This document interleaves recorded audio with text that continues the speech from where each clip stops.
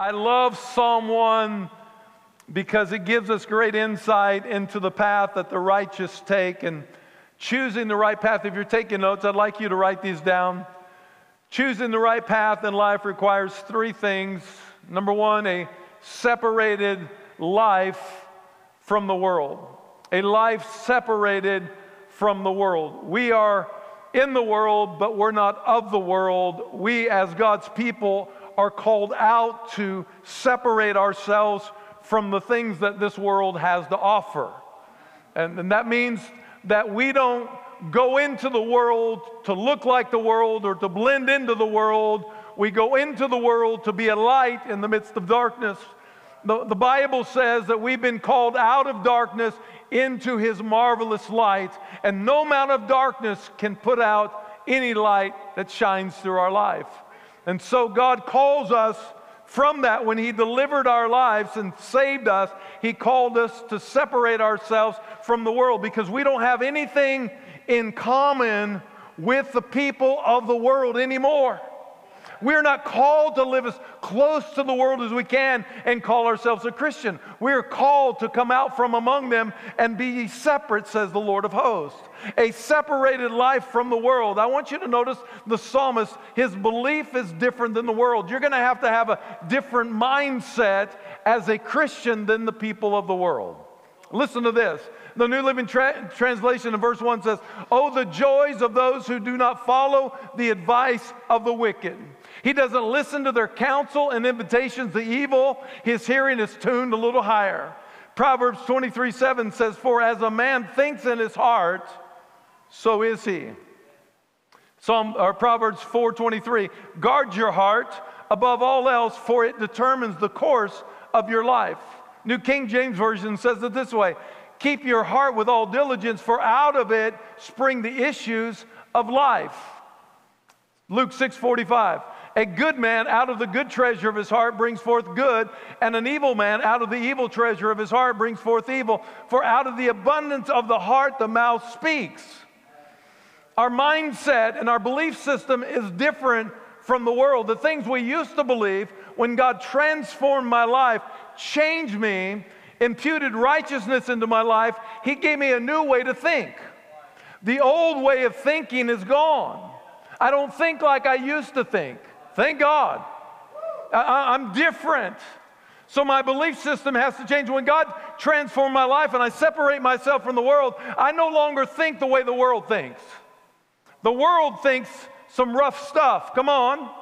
And the problem is the world system beliefs have filtered into the church, and the church has accepted them as norm, trying to placate to a world, trying to be politically correct in a world that desperately needs the truth. And so we need churches that will stand up and preach the truth. So our belief system is different. His behavior is different than the world. 2 Corinthians 5:17 says it this way, "Therefore, if any man be in Christ, he's a new creature. Old things have passed away. Behold, all things have become new." That means the behavior, that old guy, Ted Pagel Jr., was crucified. I no longer live, but Christ now lives within me. So that old nature, that old person that used to live, that used to do things, say things, be things, I'm no longer him. I have been born again. I'm living in the Spirit. I am no longer living by the flesh. And so the places I used to go, I don't go. The things I used to say, I don't say. The people I used to hang around, I don't hang around anymore, because there's a new man in town. That old guy's gone. Now listen to me. That old man likes to raise his ugly head sometimes. Oh, you've dealt with him too, huh? We all have to fight the flesh. Even Paul, who gives me great encouragement, who wrote 2/3 of the New Testament dealing with holiness, said the things I don't do, the things I shouldn't do, I end up doing, and the things I should do, I don't do. Who'll deliver me from this body of death? He said this flesh is an ugly thing. I've got to beat it into submission. There are times, even the old nature, the old man wants to come up, and I just have to say, I rebuke you in Jesus' name. You no longer rule. I always say when I get saved, I think you become 51% spirit, 49% flesh. The flesh doesn't roll over and say, okay, I surrender.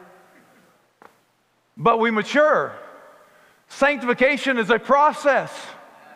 It begins at the moment of salvation, but it progressively works from that point on, maturing me, making me more like Christ. Never perfect until I get called home. But that's no excuse not to keep growing just because you're saved. We should become more like Jesus every single day of our life. It's the process of sanctification. Instantaneous, but yet progressive. So when I gave my life to Christ, the sanctifying process is beginning the work in me.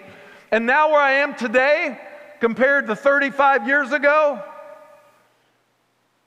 man, what used to be a dumbbell that I had to just kind of tote around, like, you're going to follow me, has now become not a 25-pound dumbbell, it's more like a 5-pound. Still there, still wants to try to wreak havoc in my life, but I don't allow it. Because I don't live by the flesh, I live by the Spirit. And listen, in 2 Corinthians, Paul said, chapter 6, verse 17, come out from among them and be ye separate, says the Lord. Do not touch what is unclean, and I will receive you. Now I want you to notice the progression of what the psalmist begins in verse 1. And he talks about, he does not walk in the counsel of the ungodly, or stand in the path of sinners, nor sit in the seat of the scornful. I want you to know, since we've been called out with a different mindset and a different behavior, when we come out from the world, I want you to know, if you try to fool around with the world, this is what happens to people. It's very dangerous. You'll begin to walk with a group of people, and if you walk with them long enough, you'll wake up one day and you'll be standing for the things they stand for. And before long, you'll find yourself sitting in the midst of them, believing the same things they believe. It's a progressional thing. It's the same thing that happened to Abraham when he went down to Egypt.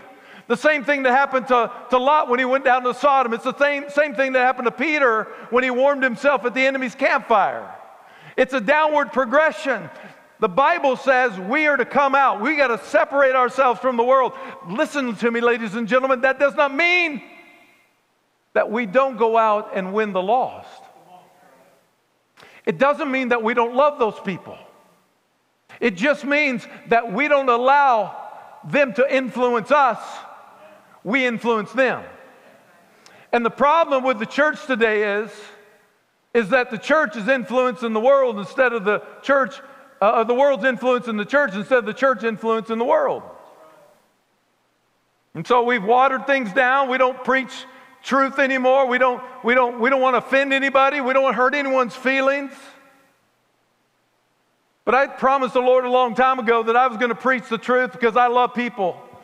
And I'm going to preach you truth today because I love you. I tell our congregation all the time, I'm going to say things that you're probably not going to like, going to step on your toes, knock a little bark off, but it's because I love you.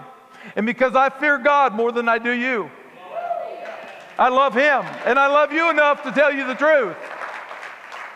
So we gotta tell the truth. The successful Christian realized there's a vast difference between himself and the world that he was saved out of, and he lives accordingly. So the first thing, choosing the right path, is to recognize that you are separated from the world. We're in the world, but we're not of the world. Number two, and I love this. We're going to spend a little bit more time on point number two. It's a life saturated in the Word. His delight is in the law of the Lord. Every successful Christian I know has a love for the Word of God. They love this. This is not some decoration on the table. It's not something to set on a bookshelf. This, ladies and gentlemen, is something that we need to read every single day of our life. It needs to be a part of our daily life. It's something that we have to feed ourselves with. And you know, I've been reading this, going through the Bible a year for I can't tell you how many times. And I've learned something sticks out to me every single year. It's something I've read over and over and over again. I'm like, wow, it's profound. And I get so excited reading the Word, it just does something in me and to me and through me that causes me to get excited about being a witness for Jesus. And so I get up every Sunday that I get the opportunity to preach, and I preach with passion because I'm in love with Jesus, and I'm in love with His people, and I want to see lives change. The Word has captured the psalmist's full affection. He delights in it. That means he's found pleasure in it.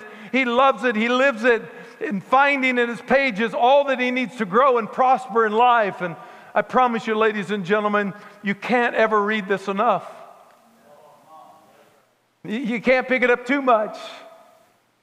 And it will grow on you. It will be something that will cause the Holy Spirit shows up. I love that. In the beginning was the Word, and the Word was God, and the Word was with God. He is the living Word. So every time I read this Word, Jesus is on the scene through the power of His Holy Spirit, and He's speaking, and He brings conviction to our heart. Pastor hasn't arrived. Pastor Ted hasn't arrived. God's still working on me. And as I read that, I'm like, ooh.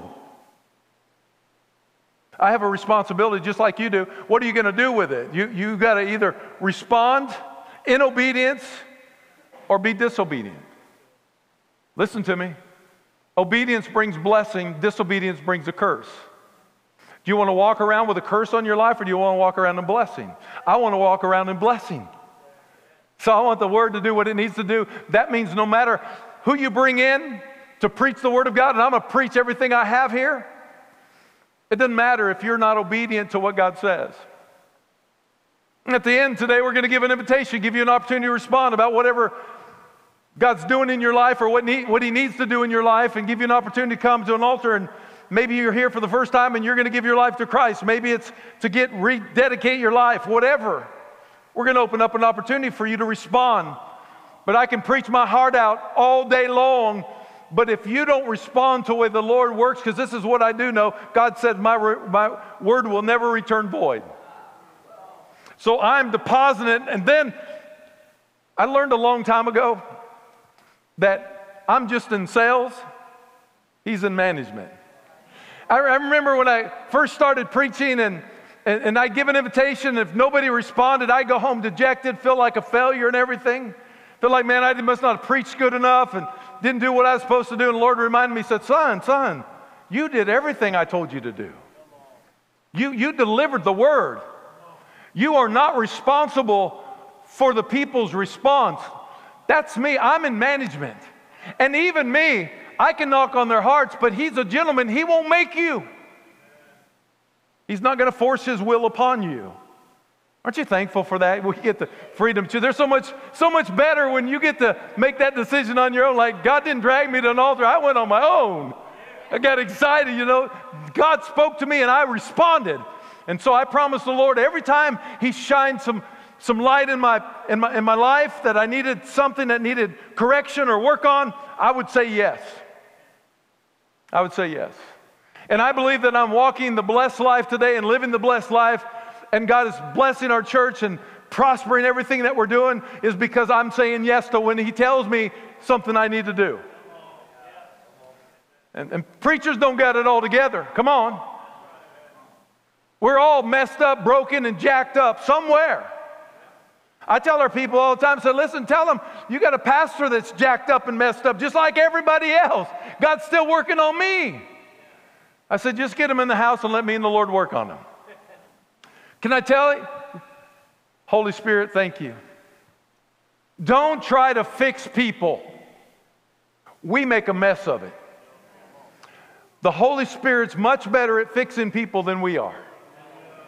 Our responsibility is to love them and be Jesus to them and let the Holy Spirit do His work. Some of you are driving your children away and your family members away because you're beating them over the head with the gospel. Don't do that. Love them, pray for them, and say, God, get them. Holy Spirit, do your job. I promise you, He'll do a much better job at working on that. 9 benefits of the Word of God. We'll move through these quickly. First of all, it's food. Job 23:12 I have not departed from the commandment of his lips. I have treasured the words of his mouth more than my necessary food. Matthew 4:4, but he answered and said, it is written, man shall not live by bread alone, but every word that proceeds from the mouth of God. Thank God that there is food in the Word of God. It is milk for baby Christians. Look at 1 Peter 2:2. As newborn babes desire the pure milk of the Word, that you may grow thereby. When you get saved and you're a newborn Christian, it's okay. You need milk. It's like a little baby in a bottle. You got to have milk.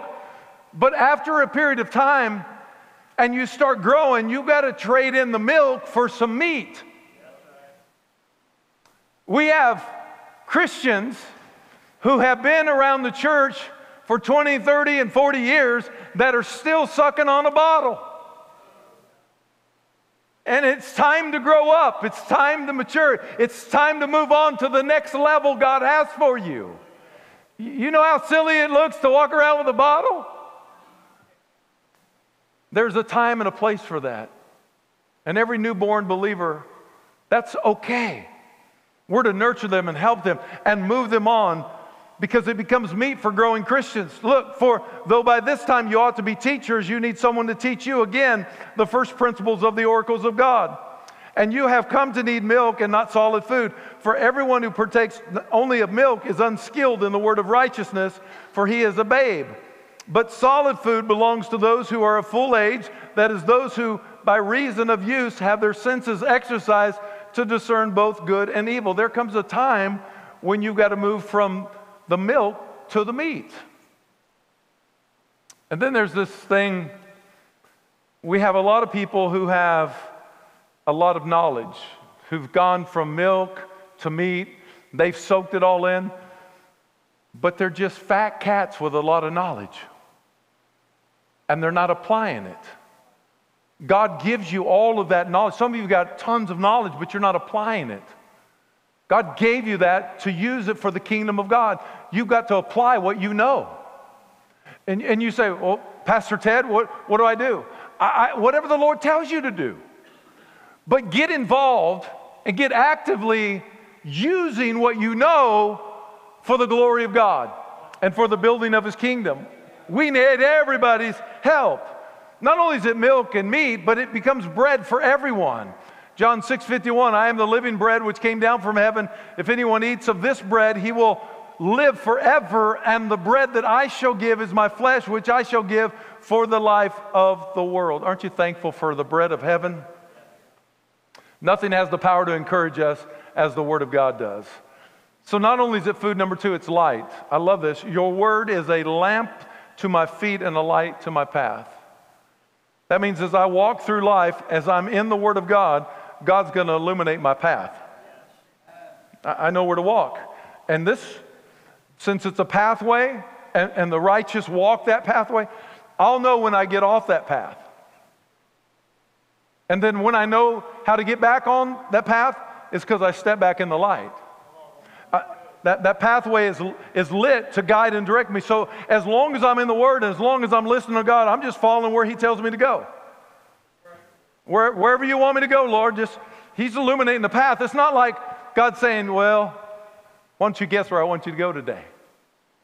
God has a perfect will for our lives. He doesn't hold out. He's not like, well, I'm going to play cat and mouse with you, dangle a carrot in front of you, get you to try and figure it out. No, God knows the plans He has for you, declares the Lord. Plans that are good, not evil. Plans to give you hope and a future. God's got a purpose and a plan for everyone in this room, and He's not holding out. He's got a perfect will for your life. Now listen to me. There is a permissive will where God will permit you to do what you want to do. It may not be His perfect will, but it's His permissive. Some of y'all need to move from His permissive will for your life to His perfect will. And I know some of that, like, oh, that scares me, Pastor, because I know what I got to give up to do that. But you know what the blessings you are forfeiting by not walking in the perfect will of God? When my wife and I left Idaho, it'll be 13 years in January. I can't believe we're going to be 13 years old as a church. We left Idaho, and the Lord said, you're going to go to Ocean Springs and plant a church. I'm like, Lord, all I need to know is this you? And when I knew it was him, then everyone was telling me I'm crazy. Like, you're leaving here, you've got your dream house, you've got everything you've ever wanted and all that. I said, yeah, but that's not the Lord's will. God is telling me that I'm to pack up everything I have, take my life savings, go to Ocean Springs and plant a church. And everyone was saying, you've lost your ever-living mind. There were people there that wanted us to plant a church, and I had like 65 people there that wanted me to plant a church, and we started with 20 in Ocean Springs. I was already there and everything. Seemed like the right thing to do. My sister-in-law got mad at me. Are we not good enough? And I said, Rhonda, no. Has nothing to do with that. Would it be a good thing to plant a church here? Absolutely. Would it be good to win people to Jesus? Absolutely. But it's not God's will for my life. His perfect will was to go to Ocean Springs, plant a church where there would be broken, hurting, wounded people that would need care. And today, hundreds, thousands of people have walked through our doors that have received care, that were broken through church hurt, relational hurt, that God said, I'm trusting you with them, Ted, and Centerpoint Church to bring healing in their life. And if it was just for one of those families, it was worth it all. But there have been hundreds of families that God has restored that were broken and messed up and jacked up that came to Centerpoint Church because we said yes. That's the perfect will of God. And I want to walk in those blessings. And so when he gave me the light, I just followed the path. My wife did say, and she reminds me quite often, like there was claw marks all the way from Idaho to Mississippi. So I just followed the path. We need to follow the path of God. He's the light. Amen? Number 3, the Word of God is truth. Sanctify them by your truth. Your word is truth. Ladies and gentlemen, from pulpits across America, let me just remind us that we don't need to water the gospel down. Men and women stand behind this sacred place have watered the gospel. We are not preaching the truth that needs to be truth. We are placating the people. We are saying whatever we need to say to not upset anybody, to get them. And churches are packed out with people that are sitting in a chair without repentance, without anybody telling them what it means to be a Christian and what it means to live a holy life. Apart from holiness, no man shall see the Lord, the Bible says. And so there is a lifestyle that we must take on, not by our own strength, but by the righteousness that's imputed into our life. But holy living is not vogue, folks. It's not gone out. God still specializes in holy living. And so we're called to do that, but we need men and women that will stand behind this desk and preach the truth of God's Word. And I love you enough to tell you the truth this morning. That if you're lost, there's only one way to God the Father. That's through Jesus the Son. It's not Buddha. It's not Muhammad. It's not anyone else. There's only one name by which man might be saved, and that's Jesus. And we need people. We don't talk about repentance anymore. Repentance is one of those words, well, we don't want to, that's offensive to people. Well, the gospel's meant to be offensive. I'm sorry. Repentance means I'm sorry, but I'm sorry enough to quit going in this direction. The Greek word is metanoia. It means a change of mind and a change of direction. It means I'm going in this direction. The only way we're going to change the world out there is to have a church that's changed on the inside, that's empowered to go outside of there. We have a lot of weak, feeble people inside the church that's not strong enough to go outside these four walls and make a difference. It's because men and women aren't preaching the truth. And we need that. It's truth. Listen, it's the truth that sets us free. I'm free today because I believe the truth of who He was. And if we want people to really be free, I'm not talking about checking a box to come to church. I'm not checking the list to go out. I'm not interested in doing church as normal or as usual. I'm not interested to say, well, I went to church today. We live in the Bible Belt, and there are a lot of people that just check it off their list. You go to Centerpoint Church, you're going to get the Word. You're going to get it. You come here, you're going to get the Word. We're going to preach the Word of God and allow God to do His work. It's also a mirror. James 1:23 and 25 says, "For if anyone is a hearer of the Word and not a doer, he's like a man observing his natural face in a mirror. For he observes himself, goes away, and immediately forgets what kind of man he was. But he who looks into the perfect law of liberty and continues in it, and is not a forgetful hearer, but a doer of the work, this one will be blessed in what he does." He's saying there's a person just kind of looks in the mirror and then they walk away forgetting who they were. We live in an age where we're a selfie generation. We like taking selfies. Come on. And the problem with selfies is this: they're really not the real you, because we have so many filters. And I'm afraid sometimes we get so caught up into this selfie generation that we are forgetting who we really are, because we've kind of painted up, dressed it up, and made us into something that we're really not. And I think the same thing happens spiritually in our life. We think we're really good, and God's saying, no, we're really not. Because we convinced ourselves. And the only way we're going to change is to really be not only a hearer, but a doer of the Word. Like, God, I hear you, and I'm going to do it. Lord, you convicted me, I'm going to do it. Lord, you're stirring me, I'm going to go. God, you're doing this, I'm going to do that. It's the Spirit of God working in our hearts and our lives. It's also water. Husbands, love your wives just as Christ also loved the church and gave himself for her, that he might sanctify and cleanse her with the washing of the water by the word, that he might present her to himself a glorious church, not having spot or wrinkle or any such thing, but that she should be holy and without blemish. I'm thankful for the washing of the word. I'm not going to spend time on that. The next thing the word is that the word does, it cleanses. Psalm 119:9. How can a young man cleanse his way? By taking heed according to your word. Anybody thankful that your life can be cleansed by the word of God?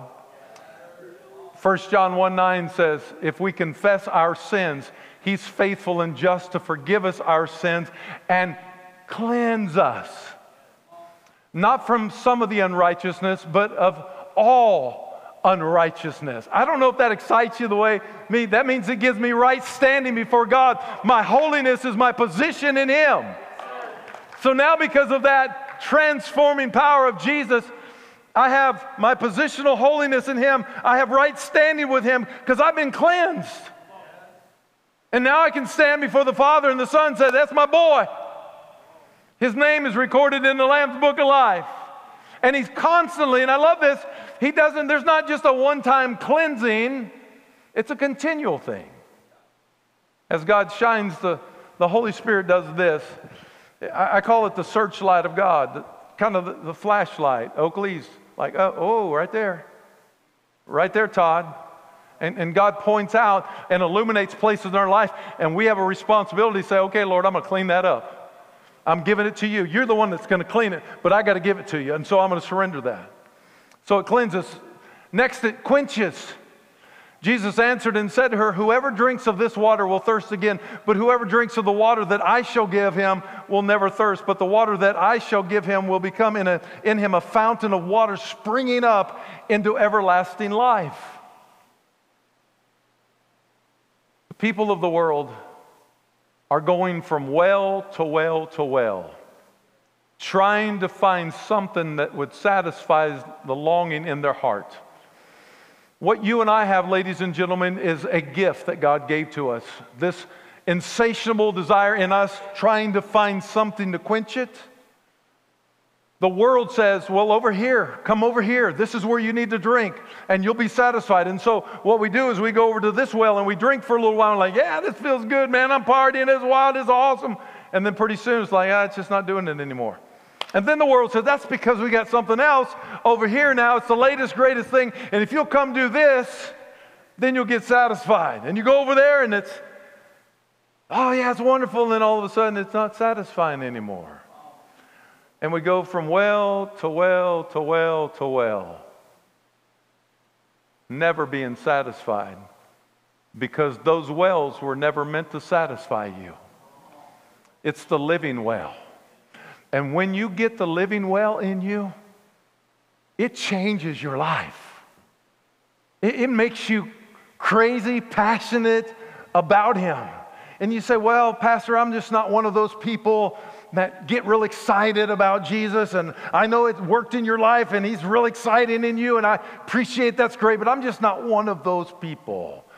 That would be okay if I didn't see some of those people at the ball game. I hear it. Well, Pastor, that's just not my personality. Well, if it's not, then why at the ball game over a touchdown do I see you jumping up and down? And when you don't like what the ref calls, you get all excited about that, but you can't give any energy to the one who died for you on Calvary and shed His blood for your life, died and was resurrected. I think it's time for us to get excited about Jesus. Now listen, I am vehemently opposed to worked up excitement. And I don't think anyone should violate you and tell you, I've been in services where you need to get on your feet, you need to do this, and you need to, no. I'm vehemently opposed to that. I think it should happen as the Spirit moves in you. I don't want a bunch of hyper people just jumping up and down for no reason. I want you to know why. We have a lot of churches that are Spirit-filled, but they're not Word-filled. They have the Spirit, but they don't know why they're doing all that. We need to be balanced with Word and Spirit. So we get both of it. So why I'm going crazy and fanatic for Jesus, I know why. Because I'm centered on the Word, and I read the Word and I get excited about it. Because it changes life. It quenches our life. It refreshes. He restores my soul. He leads me in the path of righteousness for His name's sake.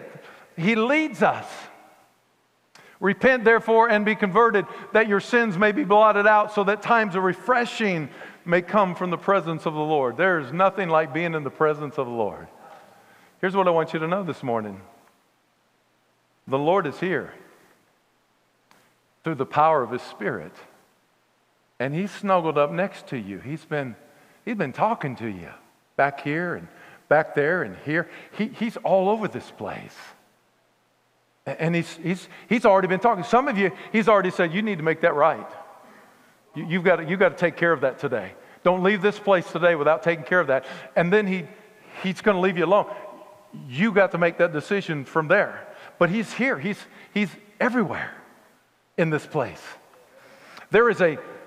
Jesus is omniscient, all-knowing, and He's omnipresent, meaning that He's everywhere.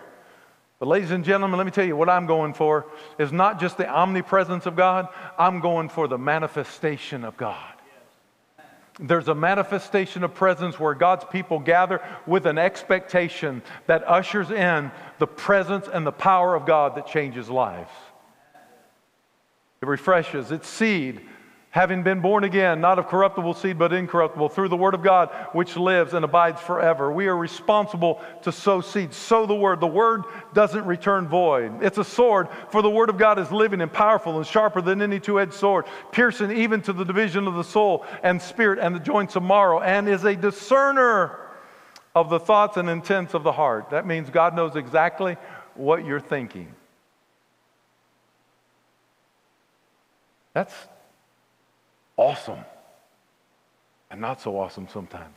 Come on, like He knows. Like, been around people like, oh, I was going to say it, but I don't need to say that. It's like, well, God already knows what you've been thinking, and sometimes the Holy Spirit puts a check on your mouth because you need to be quiet, because it's not fruitful, if it's not edifying, if it's not building something up, and it's going to tear down, then you don't need to say it. But God knows everything that we think. Some of you are thinking, like, when is He ever going to shut up so we can go home? No, I don't believe that. I rebuke that in Jesus' name. Come on. God's speaking this morning. Ephesians 6:17, and take the helmet of salvation and the sword of the Spirit, which is the Word of God. It's also number 8, a hammer. I'm going to hurry through here.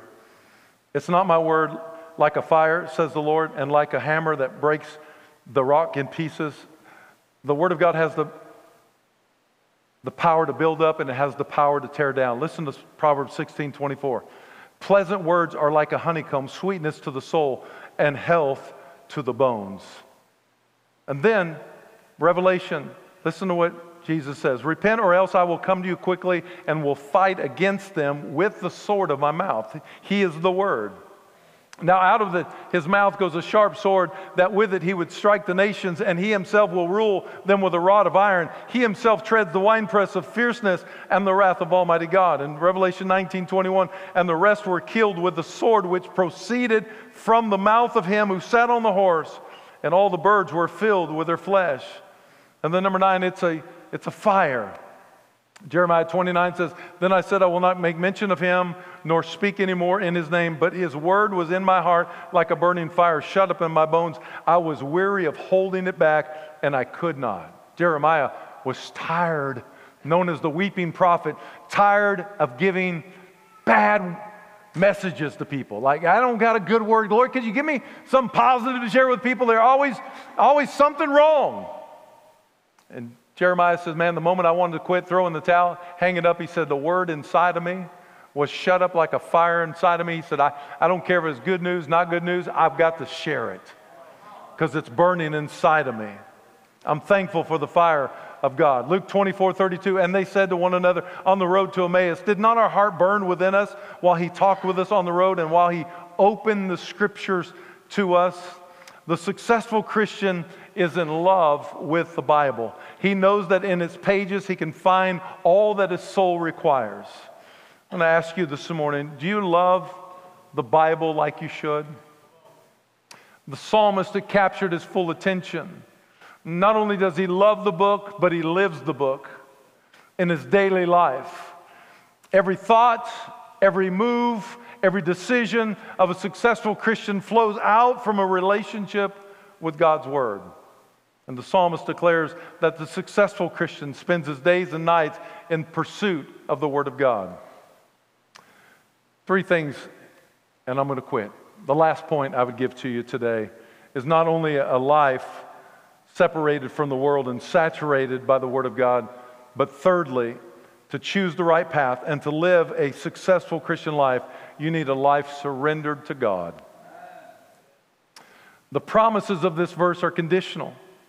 When we live separated lives and feed our souls on the Word of God, then we can expect things to happen for us. 3 things that bless the psalmist's life. So let me give you these 3 things and then we're going to close. He was planted in the right place. He was planted by the river, always close to the life-giving resources. The tree planted by the river is never dry and wilted, but it's green, lush, and lovely. The Christian who lives close to God will never be dry and wilted either. He'll be vibrant, lively, and productive in his life. And what I've discovered is the droughts of life and dry seasons never seem to affect the Christian who's planted near the water and by the river. The Bible says it's important for us to know where we're planted. I think you being at Oaks Church is a great place to be planted. We love this. This is a good place. This is a good place. It's important to be planted in the house of God because those who are planted in the house of God will flourish in the courts of God. We are called to be planted in a good place. He's planted by the river. And because he's planted at the right place, number 2, he was productive. The Bible says he brings forth fruit. And every successful believer is a blessing to all those around him because he's fruitful. You and I are called to bear fruit. You can't do that in and of yourself, but you can do it by being planted in the right place and allowing God to work inside of you. Because out of the abundance of the heart, the mouth speaks. Out of the abundance of your life flows fruit. The question is, what kind of fruit are you producing?